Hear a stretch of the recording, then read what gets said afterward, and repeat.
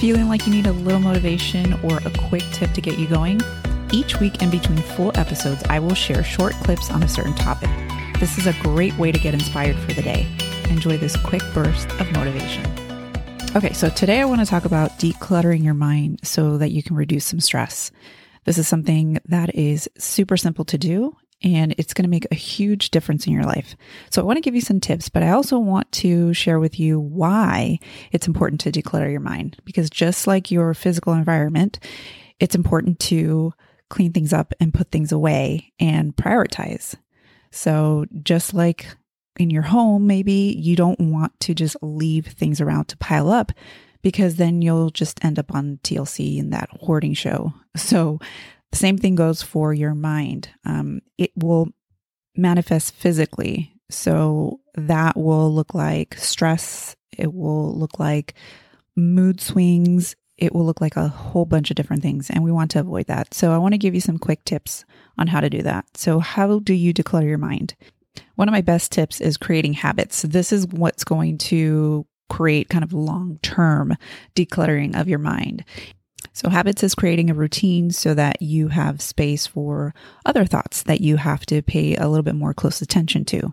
So creating habits could be, a workout, right? Because if you have a workout routine, you don't really have to think about it. It's something that you don't have to worry about. So you don't have to say every day, oh man, I didn't get a chance to work out.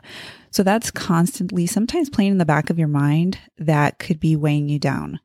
So there's a lot of different habits that you can create, right? But the more habits that you have, the better.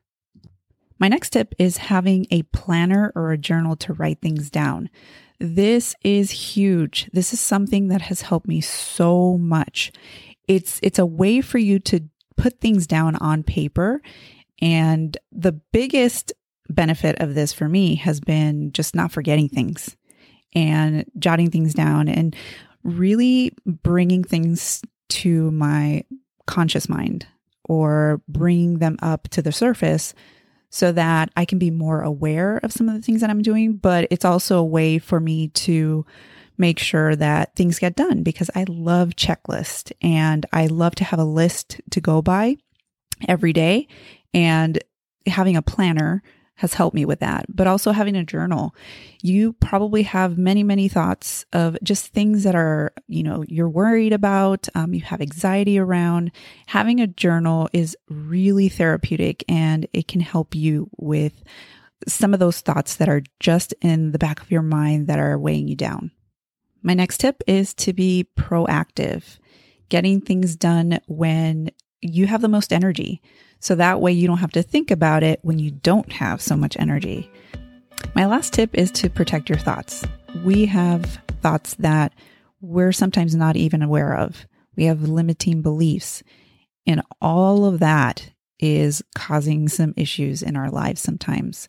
So just being aware of those thoughts and bringing them up to the surface and dealing with them is a great way to help declutter your mind and really go through maybe even a healing process if there are some really deep thoughts.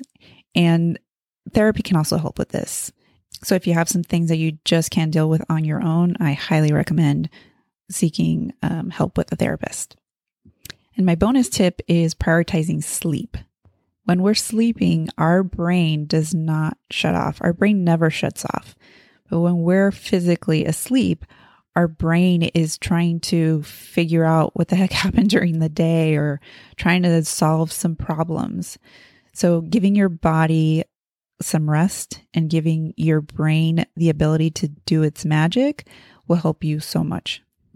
All right, I have a challenge for you. Try at least one of these tips that I gave you today, and I'd love to hear from you.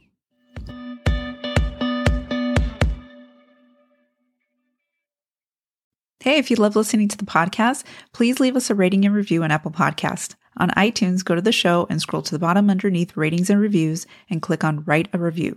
Thanks so much for listening, and tune in to our next episode.